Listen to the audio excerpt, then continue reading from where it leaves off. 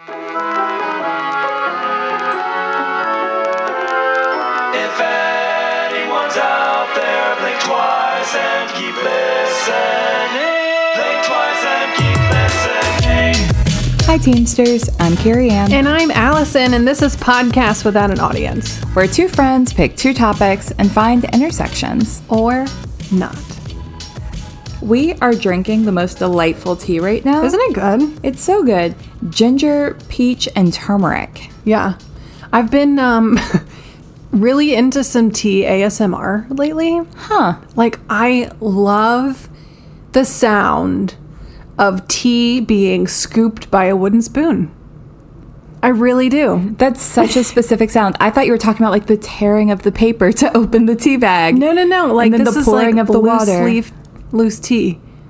Oh, you're listening, like you're seeking out actual ASMR. Yes. Like you're not doing it yourself. No. Oh. I am partaking of, the YouTubes and the plethora of options.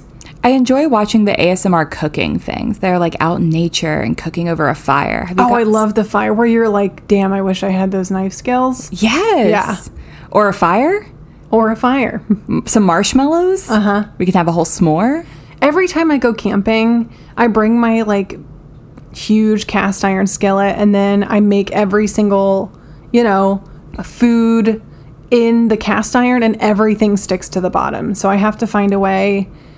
I don't know if I could line it with something like... Maybe use more oil? Or what is the word I'm thinking of? Aluminum foil. In a cast iron? Just to line the bottom? I don't know. I'm not an expert. Am I posting recipes on our Instagram? Absolutely. Do I know what I'm doing? No. You've got more of a handle on this than me. But I do have a fun campfire recipe. Okay. So you get a banana. You leave the skin on, but you cut down the center of the banana and put chocolate chips and mini marshmallows inside and then wrap the whole thing in tinfoil and put it in the fire. And it melts everything and the banana gets all gooey and it's just excellent. Opals and panoonies. I haven't done it since I was a kid, but watch out next bonfire night. That sounds delightful. One time I had a panic attack at a bonfire because my good friend Claudia had a really unsafe fire in a yard situation and I had to physically remove myself because I was like, oh no, we are going to catch something on fire. I couldn't even hang. I was like, I gotta go. Everything was fine. I used to have panic attacks at bonfires because I thought a murderer was going to come out from the woods and we would all be so enamored with the fire that we wouldn't see what was coming up behind us. That's some country shit. Yeah, I am from the South. Uh-huh. Yeah. On my 19th birthday, we had a fire in the back of my suburban parents' house and we caught the lawn on fire and my dad had to come out. I was wearing my brand new Ugg boots. Oh no. And not the Uggs. I know. And part of them got burned and it was like day 2 of having them.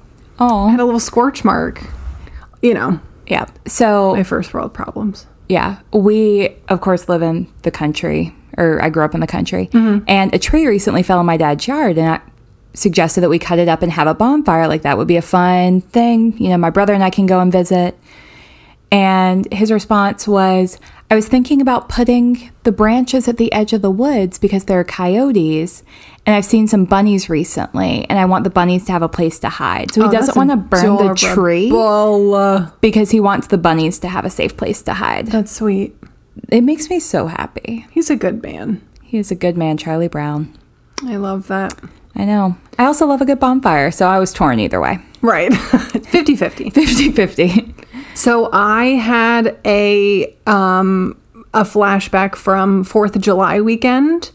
And because when I was in Philadelphia, meeting my VIP, rock star husband. Yep. Ray and I had been partaking in some mimosas. It just hit me that you said rock star husband rather than fiance, and I just got all warm and fuzzy. Oh. Because I just got your wedding invitation, so I'm super excited about it. Anyways, continue. Rock star husband. I was talking about Flo Rida. Oh, I thought you were talking about Ray. Both, yes. So anyway, we were basically like drunk at 2 p.m. and Nice. I made the best decision of my life and I bought a painting. Oh, is it your new painting? My new painting, and it is hanging in the living room now. And it was on display for a while, so we couldn't get it delivered until... I was about to say, that was a while ago. Yeah, it was like coming off of Pride. I was feeling just fantastic. I bought a giant painting of Marsha P. Johnson. It is a gorgeous, giant painting of Marsha P. Johnson. It is so cool. It needs to be featured on our Instagram at least weekly. Oh, yeah. And the artist is Tiff Urgehart. We'll tag her on the Instagram, or tag them on the Instagram. Super talented artist. Oh my gosh, that painting is incredible. Yeah. And there's like other ones of the set. There was a Lady Gaga. Yeah. Oh. I didn't see a Dolly, but there was, all kinds of other people there as well. Well, Tiff, if you're listening to this, we're big Dolly fans. Oh, yeah. We have a group chat that's basically a Dolly fan club. Oh, yeah. I So- saw that candle that you sent to the Yeah, chat. Saint Dolly. Saint Dolly. Amen. Yeah. But speaking of Marsha P. Johnson, do you know what the P stands for? I don't. So I was watching a documentary about Marsha P. Johnson and the Stonewall riots. And when people would ask her what the P stood for, she said, "Oh, honey, it means pay it no mind." So she said whether, anything about her life, just pay it no mind. Pay it no mind. So that's what the P. Marsha Pay It No Mind Johnson. I love that. Me too. I love that for her. That's very cool. But yeah, so we had, it was like a and little surprise from like 4 months ago that I love that you bought a Yeah. little surprise for yourself. Also, for those of you who don't know, Marsha P. Johnson is credited with throwing the first rock during the Stonewall riots yes. in New York City that kind of really kicked off the gay revolution. So The gay evolution. it was led by trans, queer people of color. So we love that. Absolutely. Just wanted to, quick disclaimer for anyone who may not know. And definitely a piece I will cover Oh, absolutely. at some point. Well, now that you've got her hanging in your living room, I think you have Absolutely. to. I have to. It's an obligation. Going to be staring at me every day Until you do. until I do. But speaking of history and psychology, Fun transition. what topics are we talking about today? Probably, there is no good transition into my topic. Because we're talking about narcissism, and that has nothing to do with Marsha P. Johnson or the Stonewall riots. No, but narcissism is a good one. Hard left turn. Gotcha. Yep. All right. So it has been about 2 weeks, maybe 3, since we talked about ancient Greece. Oh my God, are we talking? We're going We can't back get to away. ancient Greece. So much starts there. But we're not starting with our guy Hippocrates. Instead, we're going back to Greek mythology, kind of like Oedipus and Electra. Electrolytes. So according to Greek mythology, Narcissus was a handsome and proud dude. One day, he is walking and he sees his reflection in the water and becomes so enamored with himself that he can't stop staring. He remained at the water's edge until he eventually realizes that his love will never be reciprocated, and he turns into a golden white flower and dies. What? And that's the story of narcissistic personalities. I did not know about the flower part. I didn't either. In fact, initially when I wrote this, he just died. Like, that's what I read. And then I was like, let me just double check. And there's definitely, he turns into a flower, which is also beautiful and semi-poetic, but a flower can't look at itself. No. So Is that why he dies? No, it's because he's a flower. it's because he's a flower. Yeah. And flowers die. People die. People die, flowers die. What is life? We can't have an existential crisis within the first 10 minutes of this episode. No, though. it's also a Tuesday. We've got to get through the week. Yeah, we've got to stop recording on Tuesdays I know. Happy Tuesday. We'll see you in 2 days. for this exact episode because we're still behind. So sorry, Jacob. We're so glad that you're still here for this. Please never leave us. Okay, so we toss around the term narcissistic and narcissism pretty frequently. Our society is like built around this idea of self-love, and from the outside, that vanity being like to an extreme is something that people frown upon. Right. So there's like this counter movement of encouraging people to live their best lives and like post as many selfies as you want. None of this is actually narcissism, but it's the word that gets thrown around. So we're going to clear up a few things. Okay. We're going to talk about what narcissism actually is and how it develops and who else has been a part of this narrative. And then treatment, because narcissism and narcissistic personality disorder are real and very serious. So narcissism, or those with narcissistic personality disorder, which is very hard for me to say because I have a lisp, is going to be now NPD. NPD. Yep, just because Sure. S's are hard. Because. Yep. People with NPD have an internalized and grandiose image of themselves. This inflated self-image allows them to avoid feelings of deep insecurity. So root cause, deep insecurity, we're avoiding that by becoming overly confident. NPD involves a pattern of self-centered, arrogant thinking and behavior, a lack of empathy and consideration for other people, and an excessive need for admiration. Gotta get that validation. In every area of your life, constantly. Constantly. Yeah. So all of the insecurities are happening on an unconscious level. A deep unconscious level. Like, Push it you may not down. even realize that you have insecurities. What a weird labyrinth Isn't brain it? thing. Yeah. It's a weird pattern, weird labyrinth brain thing. I want to trademark weird I labyrinth brain was just thing. about to say that. How Actual Angel Ashley, can we have merch that says labyrinth brain thing? What'd you say? What did I say? Something about labyrinth brain thing. Hey Ashley, Whatever I rewind said 10 it was. seconds. Make merch. This is why we don't record on Tuesdays, folks. People often describe those with NPD as cocky, manipulative, selfish, patronizing, and demeaning. Everybody has that person they're thinking of in their head. Yep. That one person, we're going to just see how many boxes they check. Perfect. But first, we need to go back in time and learn more about the origins of NPD. We have some other friends who are going to show up that you'll recognize. In the early 1900s, Otto Rank published what's considered to be the earliest descriptions of narcissism, which connected self-admiration and vanity. A few years later, our friend Freud, Oh, hey, Freud. if it's not Hippocrates, it's Freud, published a paper called On Narcissism, an Introduction. He had to make it weird and about sex, and he said that narcissism is connected to one's libido, and which is directed inwards towards oneself, or can be directed outwards towards others. I'm going to explain all that in a second. He felt that infants directed all the libido inwards, and he referred to this as primary narcissism, and then secondary narcissism is what you would develop as an adult. So according to Freud,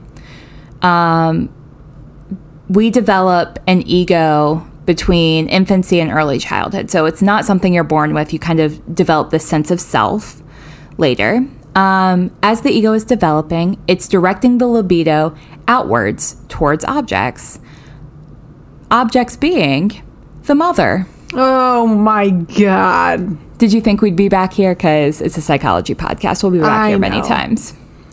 Or other family members, people, or true objects. The child is egocentric because they believe that they're the center of the world and their needs and desires are pretty actively being met by the mother, ideally. As the child grows up, they realize that things cannot always go the way they want and not everything is about them. So they become less self-centered. From this observation, Freud concludes that all of us at some point have a level of narcissism. However, we tend to outgrow it and our love for others takes hold. So this is infantile or primary narcissism. Again, being replaced. Right. Like you start off, you're the center of your own world. You have to be a little bit narcissistic because everything Survival. is genuinely about you at that You point. can't even hold your head up. No, you're a little baby. Baby. And then as you are able to like express love towards others, your narcissism goes away because you're like actively putting love out. Does that make sense? Yeah, spreading the energy. Precisely. So when object love is unreciprocated and unreturned, it stops the flow of the libido, and that energy starts to flow back into the ego, and as a result, we get secondary narcissism. Quote, this is a pathological regression to primary narcissism triggered by a traumatic event that blocks the flow of libidinal energy towards the outside object. Basically, all that love and libido got to go somewhere. Freud concludes by essentially saying that by giving love to others, people diminish the amount of energy they have for themselves. And if they don't receive the love from the world in return, they just start turning all of that love that they would be giving others back inward, so as to meet their own quotas. Okay. It's kind of an interesting take on it. Yeah, I think that it's an easy way to explain certain people's experiences and certain people's personality, but it doesn't match every experience.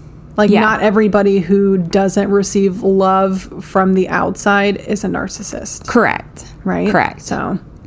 and again, I think that you hit the nail on the head a couple of episodes ago. Like, Freud is literally just looking around him and is like, this is what I observe. Let me write it down. And people are like, oh, it's Freud. Let's listen. I spy.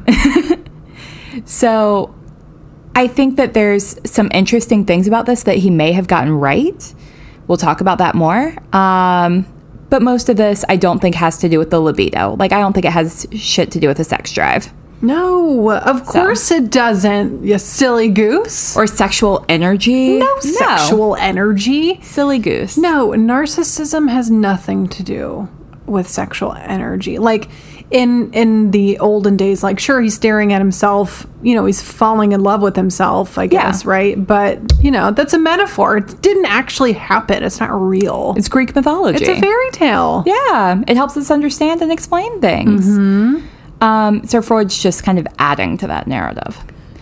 Then, during the 1950s and 60s, psychoanalysts Otto Kernbeck, different Otto than the 1900s, or early 1900s, and Heinz Kuhut, however you say your last name, kind of sparked more interest in the topic.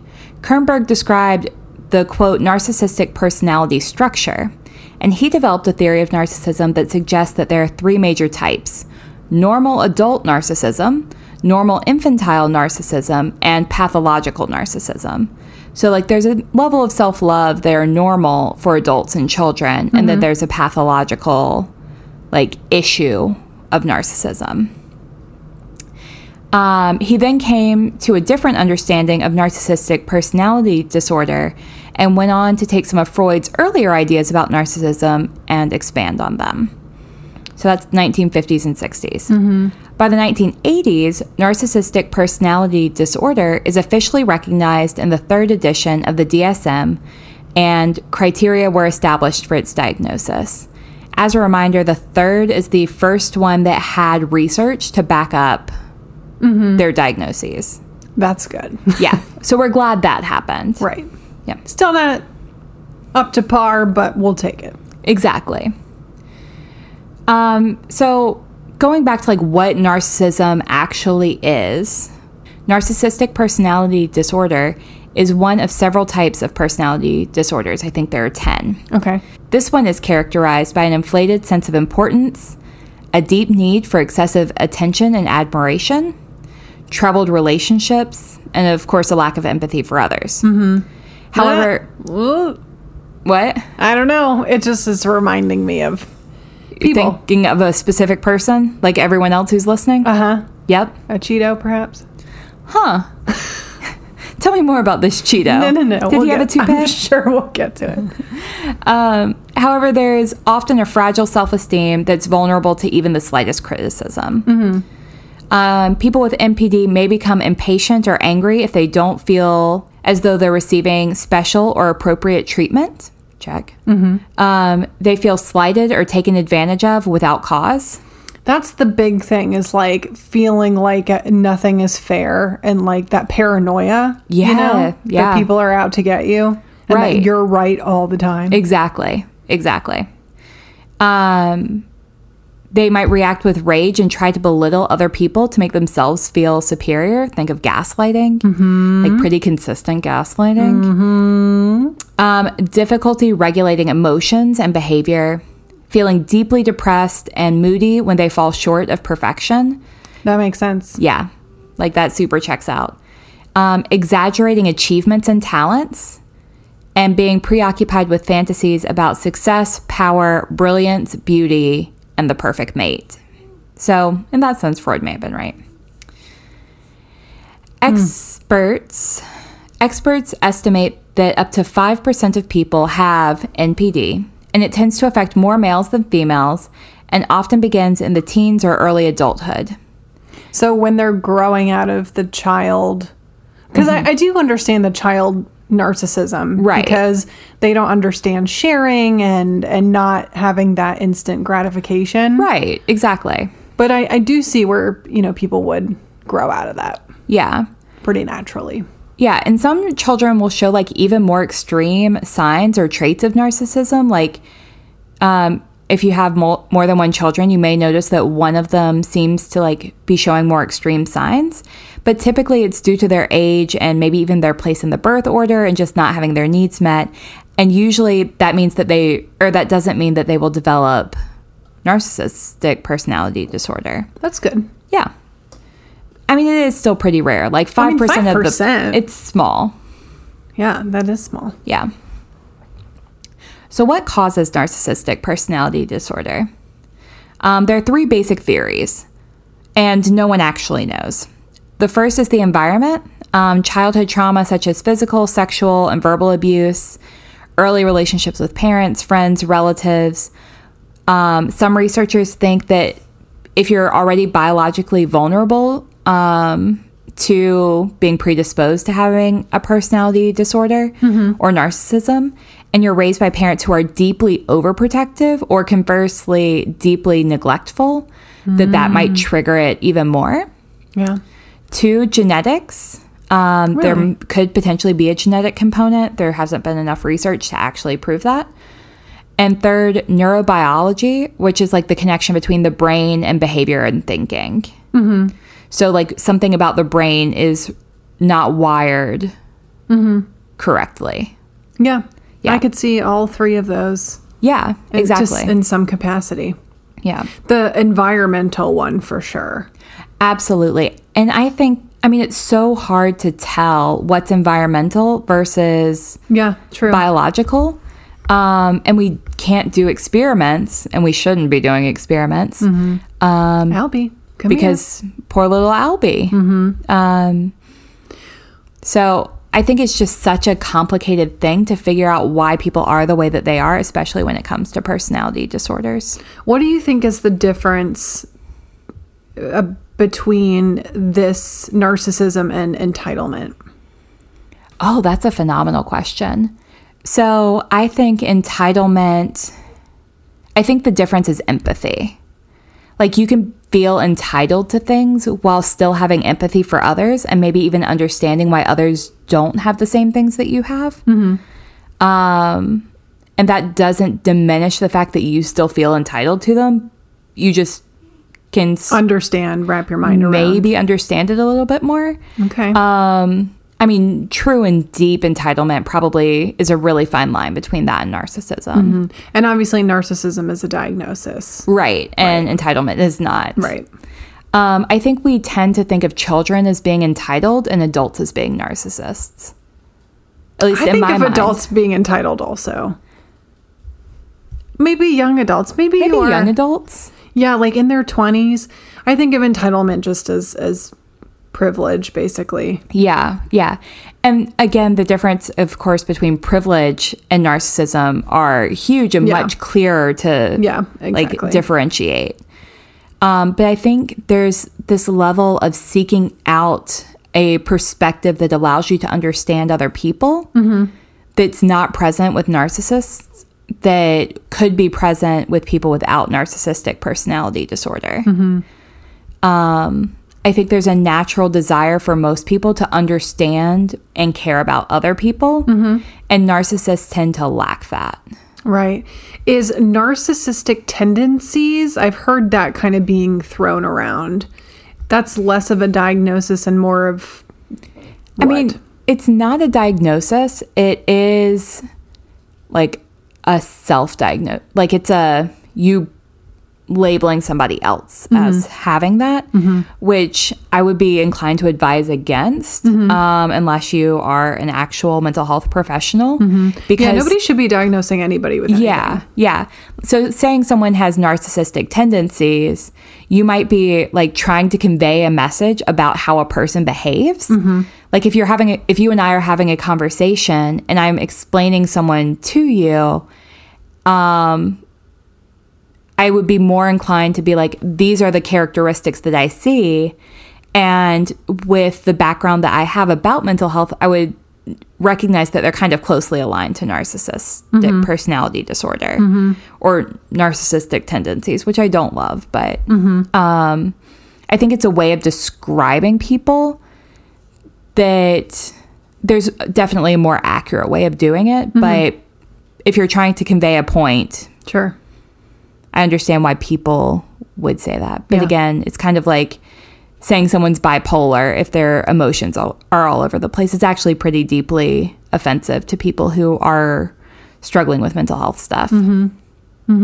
So I think that people tend to overuse and overdiagnose other people. A little black and white thinking. A little bit. A little bit. Yeah. We don't ever speculate at all. We should have a podcast. So narcissism can cause problems in all areas of your life, such as your relationship, work, school, and financial issues. People with NPD may be generally unhappy and disappointed when they're not given, of course, the special favors, admiration that they believe they deserve. They may find that their relationships are unfulfilling and others may not enjoy being around them.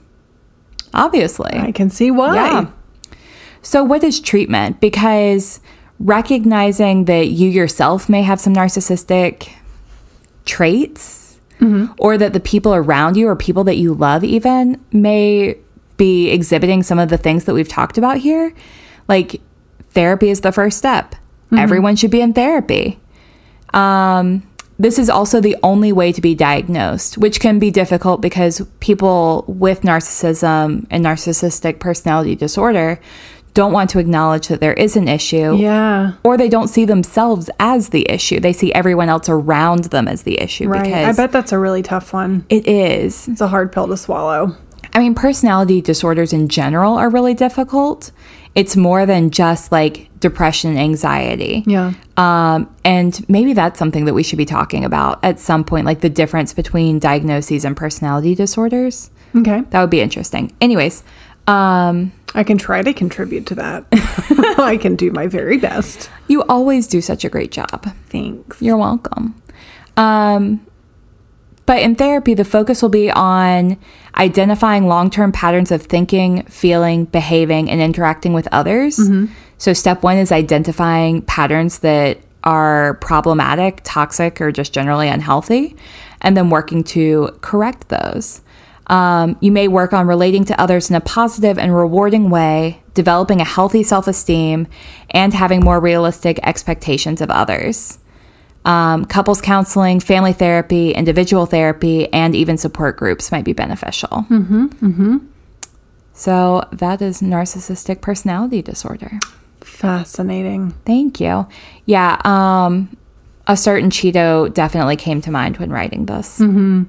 Yeah, absolutely. The paranoia. Yeah. Yeah.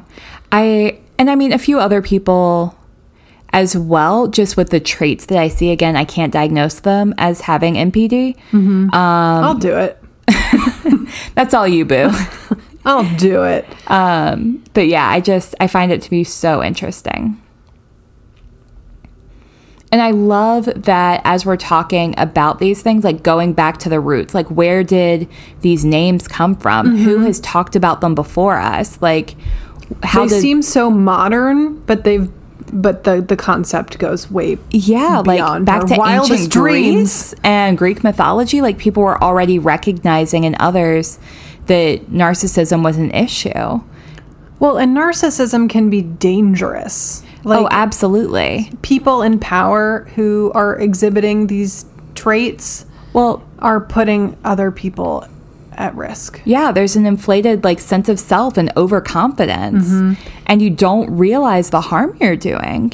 And you have to have certain personality types to hold certain occupations. Yeah. And Oh, in all kinds of absolutely. fields. You know what I mean? Yeah. So I would say certain people in certain spaces are more likely maybe to exhibit these. For sure. Yeah. No, I would totally agree with that. But it can be tough. Like imagine dating a narcissist Well, I imagine or marrying a narcissist. dating, marrying, or being raised by a narcissist. Oh yeah. Like, and there are so many books out there because I think one common trait of narcissists, and it's not a thing we talked about here, is just kind of a general like immaturity. Like because you don't have a strong sense of self, but you have a grandiose demeanor and like ego. There's a level of immaturity there because you don't have the awareness. Right. So there's a book called Children of... Oh, Narcissists. yes.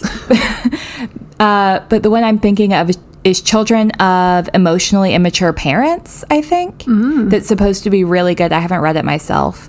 But there's so many ways to support people who love narcissists because like one of the things about narcissists is they also like make you feel really good when you meet them. They tend to be a little bit more charming, charismatic, exactly. And Charismatic cult leader. right, they're like trying to pull you in, and then you don't realize what's going on until much later. So I understand the allure. And like confidence is attractive, right? Oh, for sure. Like confidence is sexy. But just realizing that how deep it goes and what the root causes are, like it's And a lot of times people don't realize who somebody truly is until later also. oh, Because absolutely. you're just trying to kind of get through the whole experience, whether that's lasting an hour or your whole lifetime. Yeah. I was just watching last weekend Riding in Cars with Boys. Have you seen that? So it's Drew Barrymore. It's like in the 90s. Okay. But basically, she gets pregnant young. I think she's still in high school. And she kind of resents her child and kind of grows up and is a young mom. And it kind of cuts to these like current scenes where he's older and he's now picking her up to go do X, Y, and Z. And, you know, he's like, I can't move because I'm worried about staying here to help you and support you. And that's kind of what this interesting. is making me think of is, you know, having parents that Yeah. are, you know, narcissists and feeling obligated to kind of support them and take care of them. Yeah, well, I'm thinking about all the trauma that perpetuates because if you have a parent who's a narcissist, like you can never expect them to meet your own needs because you're going to be expected to meet theirs. So like what kind of anxiety and depression and lack of sense of self do you then develop? Or, I mean, even complex PTSD, like abuse is more common in people who are in relationships where people have untreated mental health issues or mental health needs. And just like lowering your expectations, like that sucks to have to do Yeah. with a parent. Yeah. With any situation. Oh, absolutely. Absolutely. But thinking about how that then like later plays out in your own life is it's just a lot to process. Oh, always Yeah. such an upper. You're welcome. I brought you Operation Midnight Climax Oh last my God, week. yes, so you did. this week I thought I'd remind you the dark side of... Oh, that moon. one was super dark too. Never mind. I'll bring you an upper soon. No, that's all right. We love the darkness. All right, well, let's take a quick break, and when we come back, we're taking I don't know Part what we're 2. taking. We're picking up part 2 of the Book of Mormon. We'll be right back.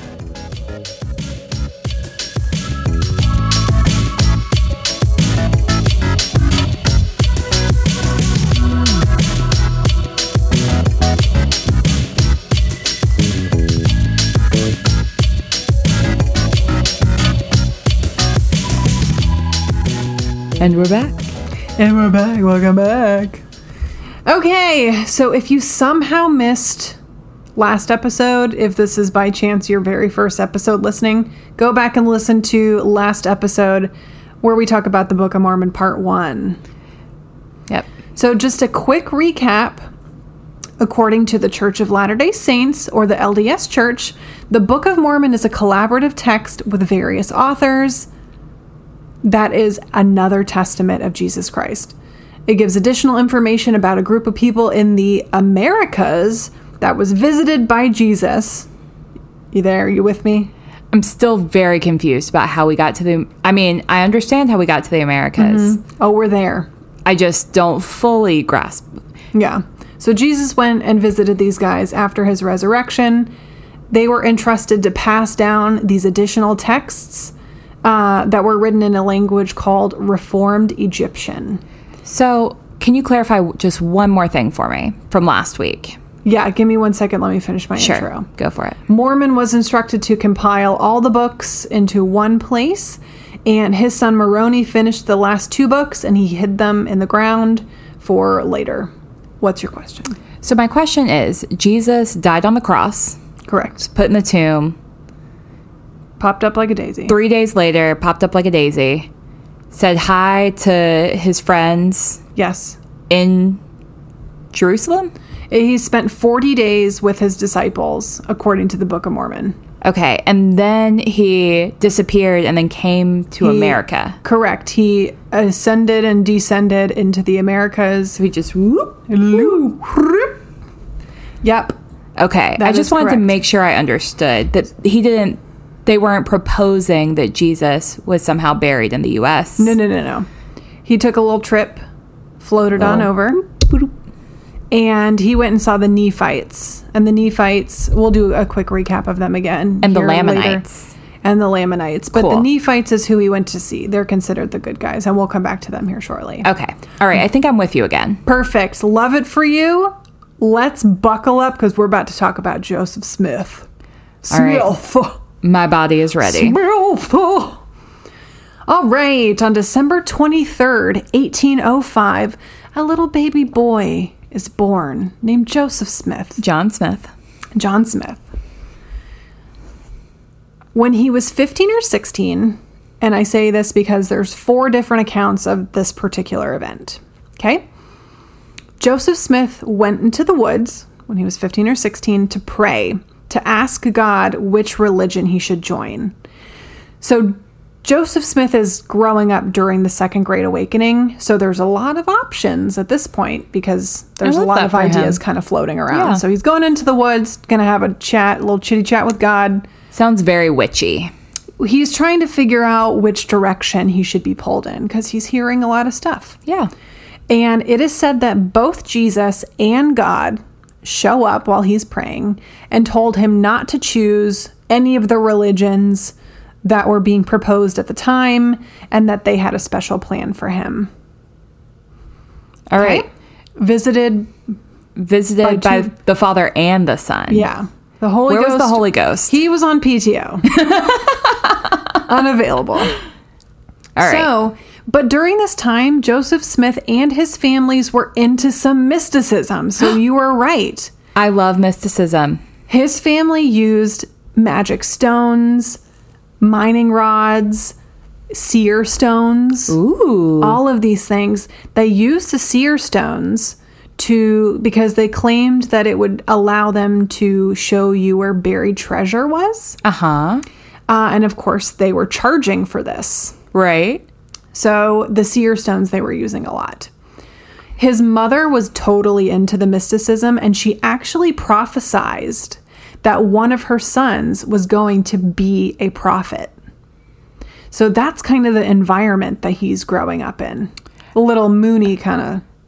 Right, vibe. right. So is he the one who's like, yo, my mom predicted that I was going to be a prophet? Or is there an actual account of her being like, yo, my son's going to be a prophet? It's not in the Book of Mormon, but it's just known that like His mom was on board. I don't know where he was in the birth order. I did not find that. But there were more than one son to choose from. So she was just like, indoor plumbing, it's going to be big. Like somebody's going to do great things. One of you guys better not fuck up. Yeah, yeah. Okay.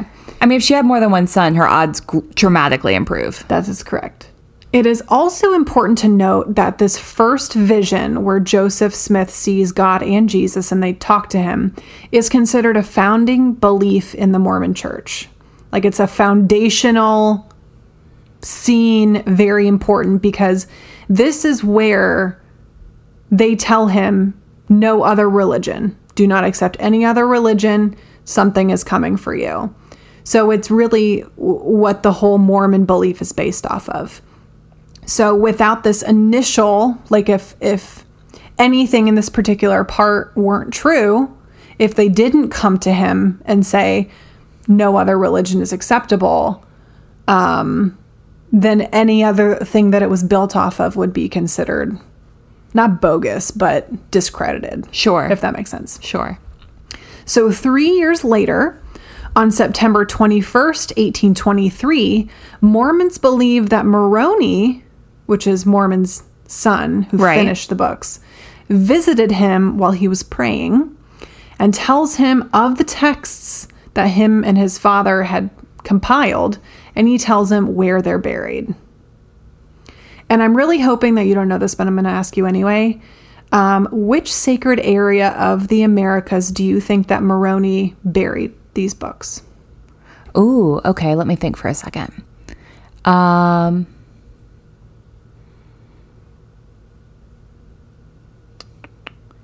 New Jersey. I can't do a Jersey accent. Can you? Very close. No, I don't know. I always turn it into Midwestern somehow. Upstate New York. Oh, I was actually decently close. Very close. What made you think that New Jersey was so holy? Everything is legal in New Jersey? Is it? No, I was just trying to think of a place that would be least likely and hope that for whatever reason. You were very close. Yeah. Very, very close. I'm very proud of you. Thank you so much. So the next Who day... needs Jesus the most, really, was my thought. Upstate New York. So the next day, he's gonna go find these books. And he finds these through, quote, divine guidance. What about the seer stones, though? No seer stones at this point. Okay. So he locates the scribes buried underground in a box. And where they were buried is now called the Hill Cumorah.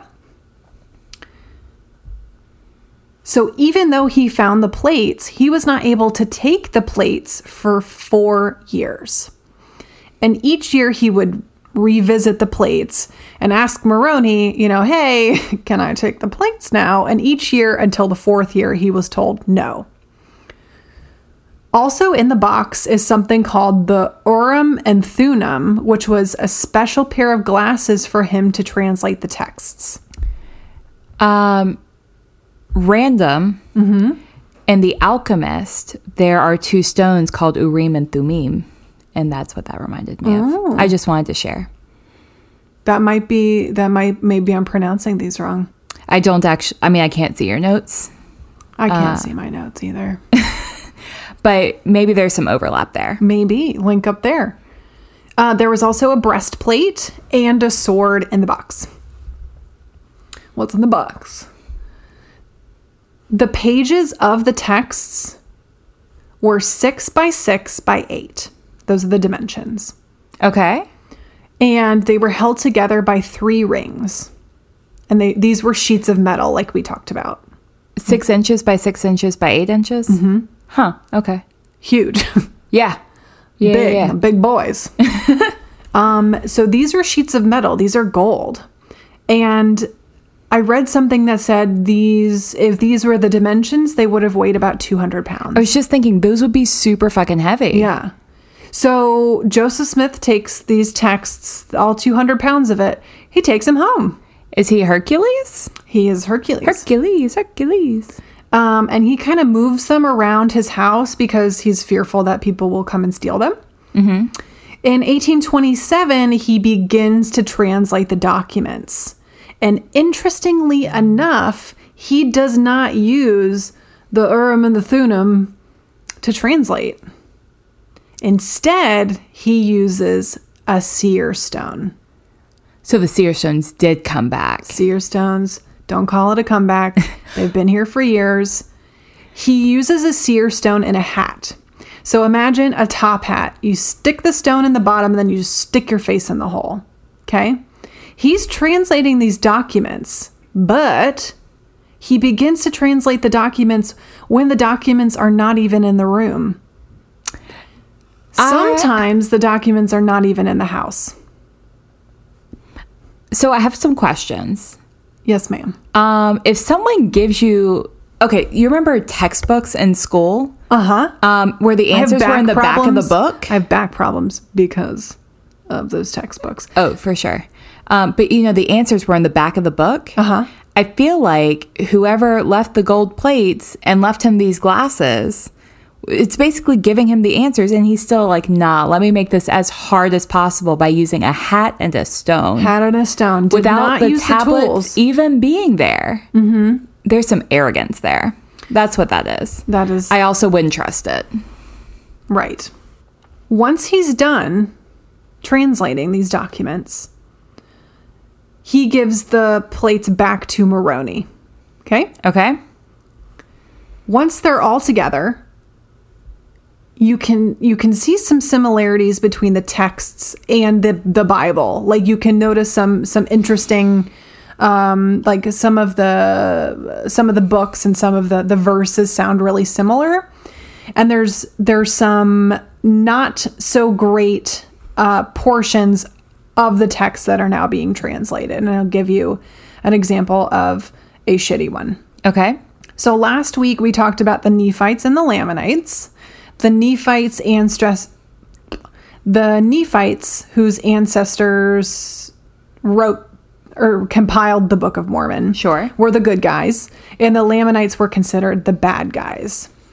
In Nephi 2, chapter 5, verse 21, it says, "Wherefore, as they were white and exceedingly fair and delightsome, that they might not be enticing unto the people, the Lord God did cause a skin of blackness to come upon them."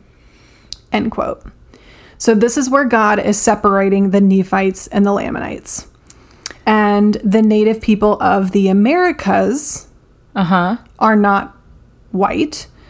And I'll let you draw some conclusions there. But basically, there's an insinuation that the Lamanites are either Native Americans or Central or South American. That sounds like some religiously institutionalized racism. Exactly. One more time for the people in the back. Exactly. And one thing that I do need clarification on, and if anybody knows, please let me know, because in the last book, the Nephites won. And so if the Nephites won and the Lamanites were no more, then when colonization happened, why was everybody not white if the Nephites won? Do you know what I'm saying? So the reason that Greek mythology and stories and fables exist historically is to explain things. So if you're trying to explain why people have different skin tones and using stories to create reasons why people have different skin tones, before we have the science to explain what melatonin is, melanin, before we have the science to explain what melanin is, to some extent I understand trying to make sense of the world around you. Sure. However, in this story, it sounds like they're just justifying racism. And that's what they're doing. They're using religion to say this group of people is descendant from these bad people, and therefore they are bad. And the way you can tell they are bad is because of their skin color. Right. And that's icky. Right. Exactly. And additionally, if the stories are correct, then the Lamanites were descendants of people in Jerusalem. if that were the case, there would be DNA evidence, which of course there isn't. Correct. So that's also, a good point. The Book of Mormon also mentions a few plant, animal, and weapon variants that did not exist in the Americas until the Europeans came over. Yeah, you said sword. Yeah, so last episode we talked about the Nephites and the Lamanites having a big fight. Somebody was scalped with a sword. Like, those swords, and even the swords, like, in the box, like, that was a modern sword. So, and it even talks about, like, wheat and cows and horses and shit that, like, literally did not exist. Even pigeons aren't even from North America. Really? Mm-hmm. Oh, I didn't know that. Yeah. Oh, that's a fun fact. So nevertheless, despite all of these things, Joseph Smith was like, this is great. This is perfect. Sign, seal, deliver. The seer Let's stone. publish this shit. Yeah. So he decides he's going to publish it to the masses.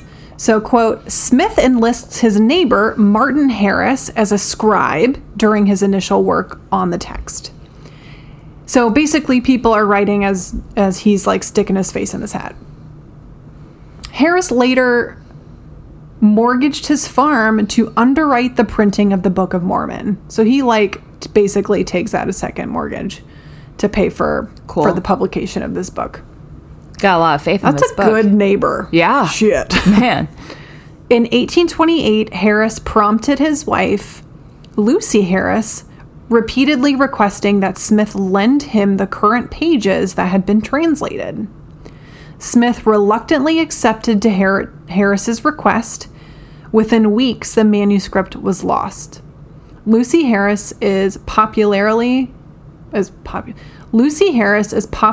thought to have stolen these initial manuscript pages, though historian Don Barley contests this as probable rumor from after the fact and emphasizes a member of Harris's extended family stole the pages. After the loss, Smith recorded that he had lost the ability to translate and that Moroni had taken back the plates to be returned only after Smith repented. End quote. So his neighbor's wife is like, can you like get a copy of this shit? If we're mortgaging our house. Right. Like, let me like get a return on my investment maybe. Yeah. So I read something else that said that she like threw it in the fire. They don't really know what happened. And so, Martin then goes back to Joseph Smith and it's like, oh, sorry, we don't know where it is. But the wife's thinking is like, well, if he's a prophet, he can just retranslate it. Had he already returned the gold tablets at this point? The gold tablets apparently had been returned. Okay, so now we have no manuscript. No manuscript. But he's doing it from a seer stone and the books were never present. So read into Doesn't that sound what you will. sketchy. So Martin Harris asked Joseph Smith if he could jot down some of the characters on the plates. Without Smith knowing, like, he did give him the slip of paper, and without Smith knowing, he sent the paper to a professor at Columbia University. And the professor claimed that it was not hieroglyphics at all. Well, that's because it's Reformed Egyptian. Right. Which is, like, these are symbols like hieroglyphics. Sure. But it was just gibberish. Yeah. Martin then goes on to be one of the founders of the church. Huh. Mm-hmm. That's like a fun plot twist. Mm-hmm. A little detour. Yeah, a little detour. So in 1830, the book was published, and then a few months later, he starts his own church. So a few things could happen before you joined the church. The first was that you were given a Book of Mormon, as they still do today. And you were asked to pray on it, which they also still do today. So the thought is that you pray and ask God whether the book is true. And if you feel the feeling, great, you're in. And the next step is to accept Joseph Smith as a prophet. And then you're in. Cool. So did you pray on your book? No, Okay. I did not. Okay. I'm not a praying That's fair. kind of gal. What I find to be interesting, so you said it was 1938 is when the neighbor opened his church, right? Or is that when Joseph Smith opened a church? This is 1830. I'm sorry, 18. Apologies. That's what I meant to say. So it's been less than 200 years, coming up on 200 years, but less than 200 years. Happy anniversary. Yeah, a couple of years early. Yeah. How did it grow as quickly as it did? We're going to cross that bridge. Perfect. So the church moves from New York to Ohio and then to Missouri. Mm-hmm. They were run out of Ohio and actually were tarred and feathered in Yikes. Ohio. That's why they went to Missouri. In Ohio, they wanted to start a bank to build a temple, and they essentially like counterfeited money and had a Ponzi scheme, essentially. Link up there. They were tarred and feathered, and then they went to Missouri. Isn't there a huge LDS community in like Utah? That is correct. Okay. So after Ohio, they moved to Illinois, to a town that was later called Nauvoo. And they got to work to grow the city, and it was actually like larger than Chicago. It was like the Really? biggest city for a while, yeah. Wow. And of course, Joseph Smith declares himself the mayor of this town. Of course. And they even like had an army of like over 2,000 men, which shockingly was about a third of the actual like American army size.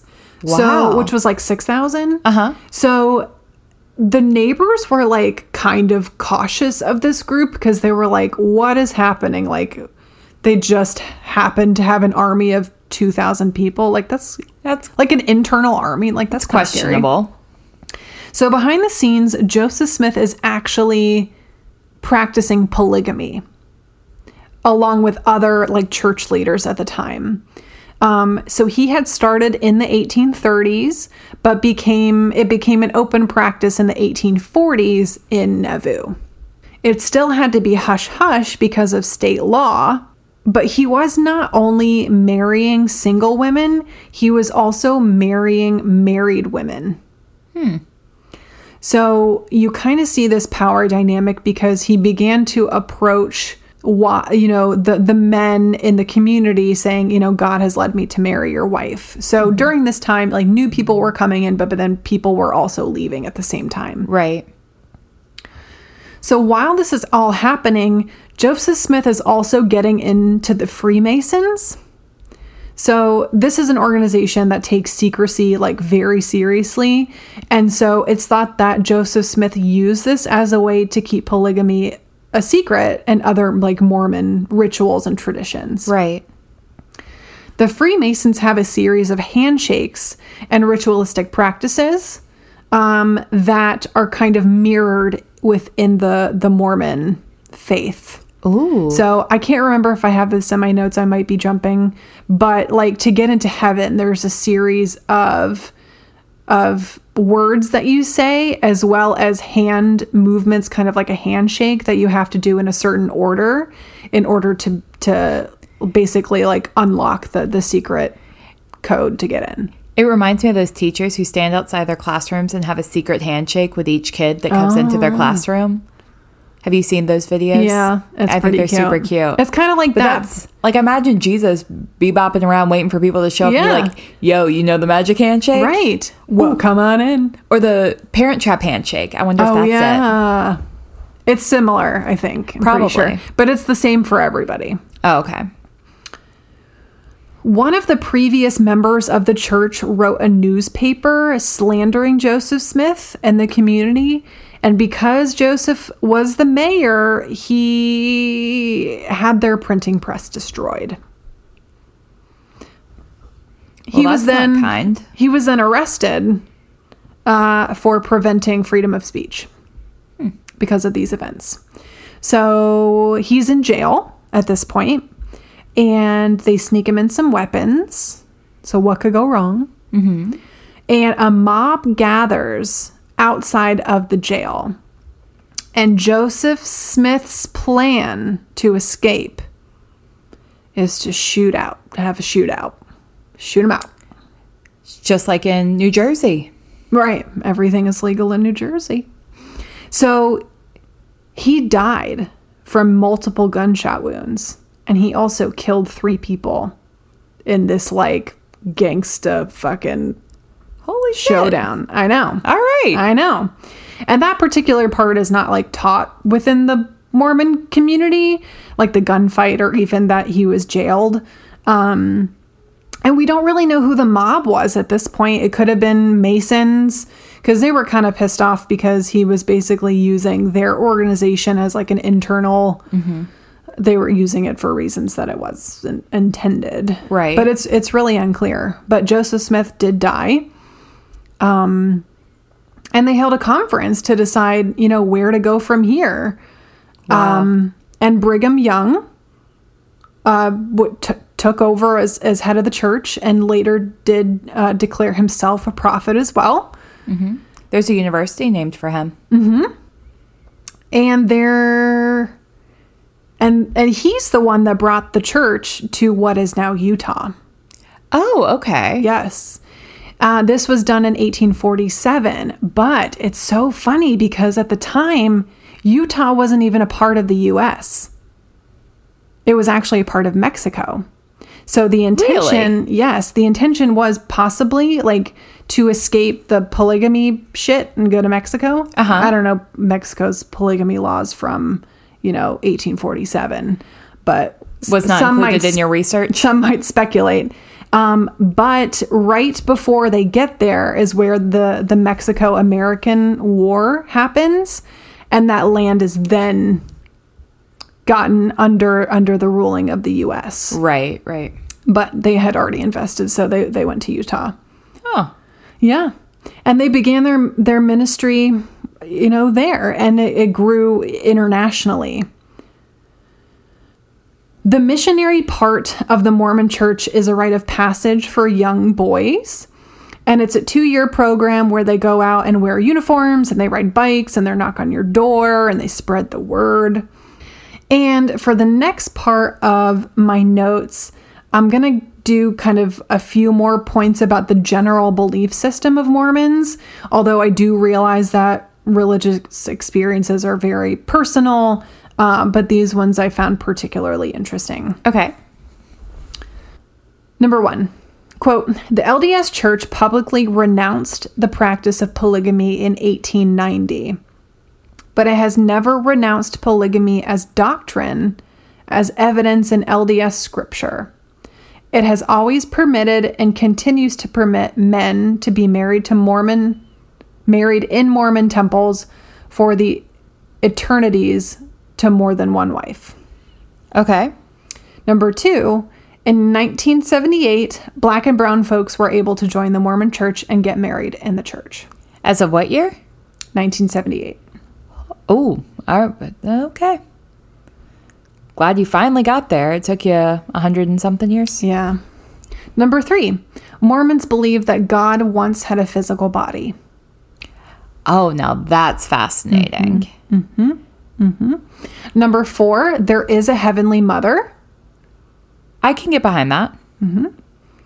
5, Lucifer and Jesus are brothers. Jesus was the firstborn spirit child. There was a war between the two over a plan for salvation.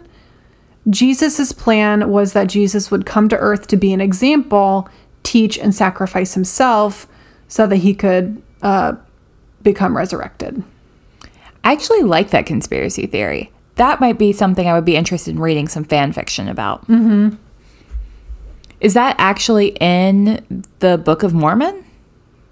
Or is that just a teaching of the church or a belief of the church? I can't quote anything off the top of my head. Okay. But it has to be definitely referenced read somewhere. Some Jesus Lucifer fanfic. That sounds like Zeus and Hades. Like, Yeah. similar vibes. Yeah, yep. Mormons believe in free agency. All Mormons have the right to choose. Number 7, they believe that Adam and Eve eating from the fruit is good because if they haven't, they wouldn't have been able to reproduce. Number 8, I just wrote planet, and that's it. So we're going to skip that. Number 9, Mormons are baptized at the age of 8. And this washes away all of your sins that you have done before the age of 8. You haven't even really lived but before the age of 8. I hope not. I mean, Good what could you have gracious. done by the age of 8? It's a great Like question. stolen candy from the grocery store? Yeah. So you know how when I'm sure you've heard when young boys go on missions, they're called elder Yeah. whatever. Elder John. Elder John, Elder Watkins, Elder Easley. Yeah. So every 2 years, basically after 8, you're not rebaptized, but you go into, there's ceremonies and you have a different name Yeah. up until you're 18 and then you're called elder. So on TikTok, I somehow ended up on ex-Mormon TikTok, which is a whole thing. I'm sure it is. And it's fascinating. But one of the things, they were talking about getting names. And apparently you are told your name and no one else can know your name. Like you're not supposed to tell anybody. And it's the name that only you, God, and the person who gives you your name knows. And someone was saying that she like told her friend her name, and the person who had named her like gave everyone the same name the same day. No way. Yeah. But Like our tarot card reading? Yeah, exactly like our tarot card reading. But they weren't supposed to tell anybody, so they didn't find out for like 10 years because they take it very seriously. Well, and that's one of those things that you have to say with the secret handshake. Is your name. Well, and among other things. Yeah. Yeah. Fascinating. But yeah, so apparently everyone, well, at least in this particular church, everyone was given the same name on the same day. And I guess the next day they flipped to the next name in the book. Wow. That's wild. Yeah, I thought so too. They also have very specific wedding garments that they have to wear, including what looks like an apron on your head. So There's all kinds of stuff. I can't remember. I'm sure we talk about the underwear. I haven't read my notes since I did them last week. So it's a journey for me as well. Number 10. Atonement happened at the Garden of Gethsemane and not on the cross. There are certain sins that are exempt from atonement, such as murder and multiple adultery. So Christians believe that through faith and the atonement of Jesus, that was enough to go to heaven. You know, he died for our sins. Mormons believe that, quote, we can be saved by grace after all that we can do. Be saved by grace after all we can do. or that's all we can do? Quote, we can be saved by grace after all we can do, end quote. So it puts the burden back onto the believers to make sure that they go to heaven. Gotcha. Number 11, there are 3 heavens. The celestial kingdom, the terrestrial kingdom, which... Sounds like spiders. So the terrestrial kingdom is where all the good people who didn't believe in Mormonism, that's where they go. Oh. The lowest kingdom is where the murderers go. But they still get to go to heaven? Yeah. Oh, cool. The outer realm is saved for Lucifer himself and his angels, meaning anyone who accepted the Mormon church but has fallen from grace. All right. I like that they do have a little caveat for people who are not Mormon. Yeah. Like that was always a concern I had with Christianity, was if you weren't Christian, you couldn't go to heaven. Or if you weren't like this specific brand of Christian, you couldn't go to heaven. Well, So- and the, you know, heaven is a relative word, I think. Sure. Like, you know, the third, you know, the celestial kingdom is like where you want to go. That's the goal. That's the big heaven. So getting to the terrestrial kingdom is not good. No, like you're not going to be happy there. Okay. The goal is to get to the celestial kingdom. Okay. So it's like super good place. Moderate That's the good place.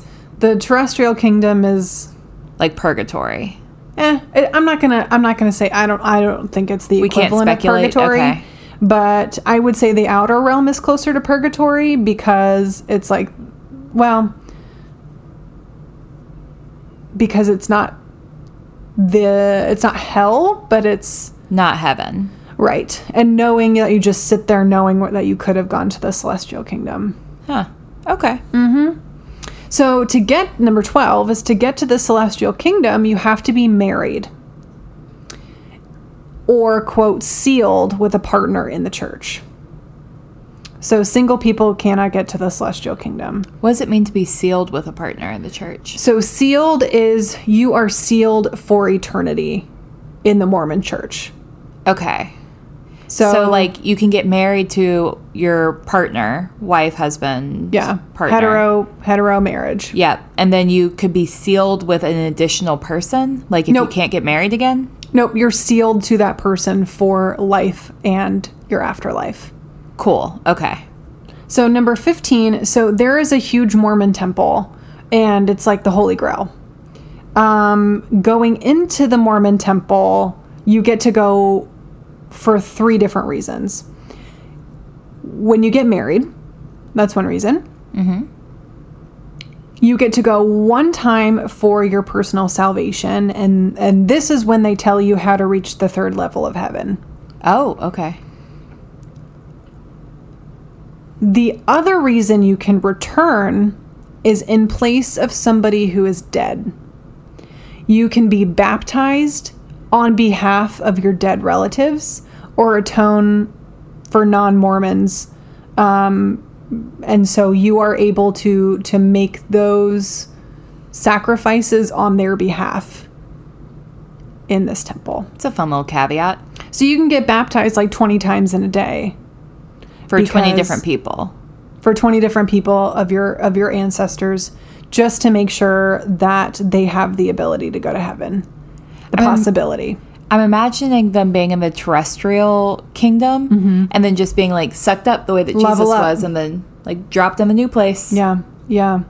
So absolutely fascinating. I think it's interesting that so sealed within the church means that you have to have a partner. And I say partner, but they mean like Heterosexual, partners. cisgendered partner. Correct.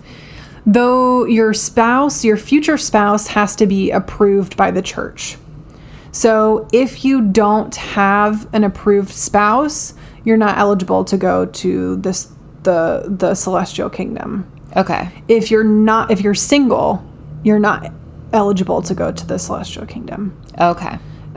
So other reasons, you're constantly earning that salvation, right? Because Right. it's not guaranteed. So a lot of people also are working within the church. There's also like it's kind of like if you're a Methodist, you have church on Sunday and then like there's other stuff like kind of throughout the week. You have to be involved in those things within the church as well. That's Right. also expected.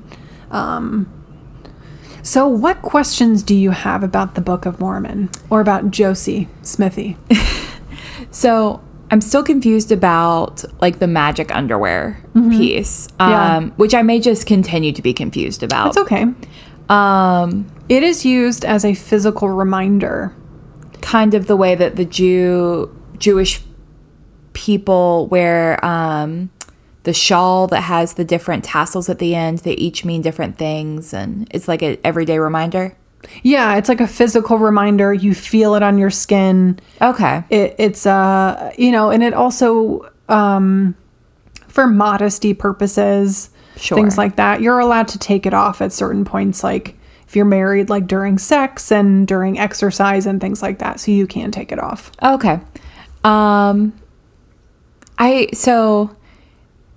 remember growing up, there was a decent community, Mormon community in my hometown. And I just find it to be so interesting because I am from a small conservative southern town that's deeply religious, predominantly Baptist. We had multiple Baptist and Methodist churches, like one Catholic, one Presbyterian, one Episcopal. And I guess if there's only one like big LDS church, do they have meeting places? Do they call it a church? Like, do you know? Yeah. Oh, there's Mormon churches. Okay. There's just like the one big one. Yeah. Oh, yeah. In That Utah. everyone like takes a pilgrimage to Correct. at some point. Yes. Okay. Yes. Okay, cool. Yeah. So you're kind of expected to go once, Yeah. and you're only allowed one time for yourself. Right. You can't really like just go. It's not like a vacay. No. You Okay. cannot vacay. I think what I find to be so interesting about religion is that religion serves so many benefits. Like, it gives people meaning, and it helps, helps them feel fulfilled in some ways. I think what I find interesting about the LDS Church and Mormons is that it grew so quickly, and it just kind of took over, especially in that area, but it has like spread internationally, even though the book itself, like reading it, we have a lot of questions. More questions than we do answers. So I'm just wondering, like, what about this faith is so attractive to people? Right. I think I read a lot about like explaining the North America part. Like, Yeah. all this biblical shit was happening, in the Middle East during this time. Aren't you curious about what was also happening around the rest of the world? Is it impossible that there were other communities like that were having these relationships with God? So that's one. Sure. Another one is that they ask you to pray on it. So that's a personal connection that you have. You're literally asked to speak with God directly and use your own intuition if this religion is calling you. And the reason that it's spreading so quickly is because there's an active group of, every year there's a whole new set of young men going out and knocking on doors and Yeah. preaching the word, Yeah. And they do that for 2 years. I just find the whole thing to be so interesting. Absolutely. And I mean, I guess it doesn't surprise me that they find converts that way, but to some extent it really does. Like, it surprises me that works for them. Mm-hmm. Like, I remember going around trying to get people to buy Girl Scout cookies, knocking door to door and struggling with it. I can't imagine going and spreading faith door to door. Well, and I can imagine it's an easier sell for people who already identify as Christian because Jesus is still in this narrative. Yeah. There's just an additional book on top of it. Right. So I don't know. I feel like I would really love to like sit down and learn more. Not because I'm interested in exploring the religion myself, but just because I want to understand the psychology of like, what does this add? If you did convert from any branch of Christianity to being Mormon, what did this add to your life? Like, also people who maybe grew up in the Mormon church, what was that like for them? And maybe coming out and being ex-Mormon. you hear a lot of, I mean, you're only really going to hear about people who are ex-Mormon when in a negative light of the church. And Right. a lot of people feel like it's really hard to be a part of a religion where you have to earn your future place in heaven. Your salvation. Your salvation and what happens if your spouse isn't somebody that the church accepts you to marry. Right. And then you're not eligible to go to heaven. Yeah, what if you convert to Mormonism and you're already married? Mm-hmm. Like, how does that work? Yeah. I don't know. I don't know either. I think that's the thing I enjoy the most about history is I still have so many questions at the absolutely. end. And I know that it's a topic that we can come back to. Absolutely. I hope I answered some questions from last week about the authorship thing. Yeah, I like that you kind of let people read between the lines. Blah, blah, blah, blah. Yep. Dolly's just staring at me. I know, she's just so gracefully got up and moved to lay next to you. She like, oh, She thinks you need a bath now? yep. Oh, all right. Intersections. Yep. Baptized by Dolly. Baptized by Dolly. Intersections.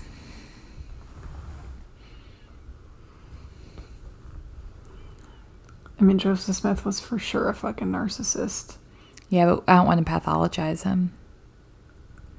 I think we can say that he has a lot of characteristics. Like, he has the arrogance and cockiness and maybe some manipulation. Can we say manipulation? Mm-hmm. What's the chances that we have a huge Mormon following? I'd say about 0. Cool. Let's just jump into it. Okay.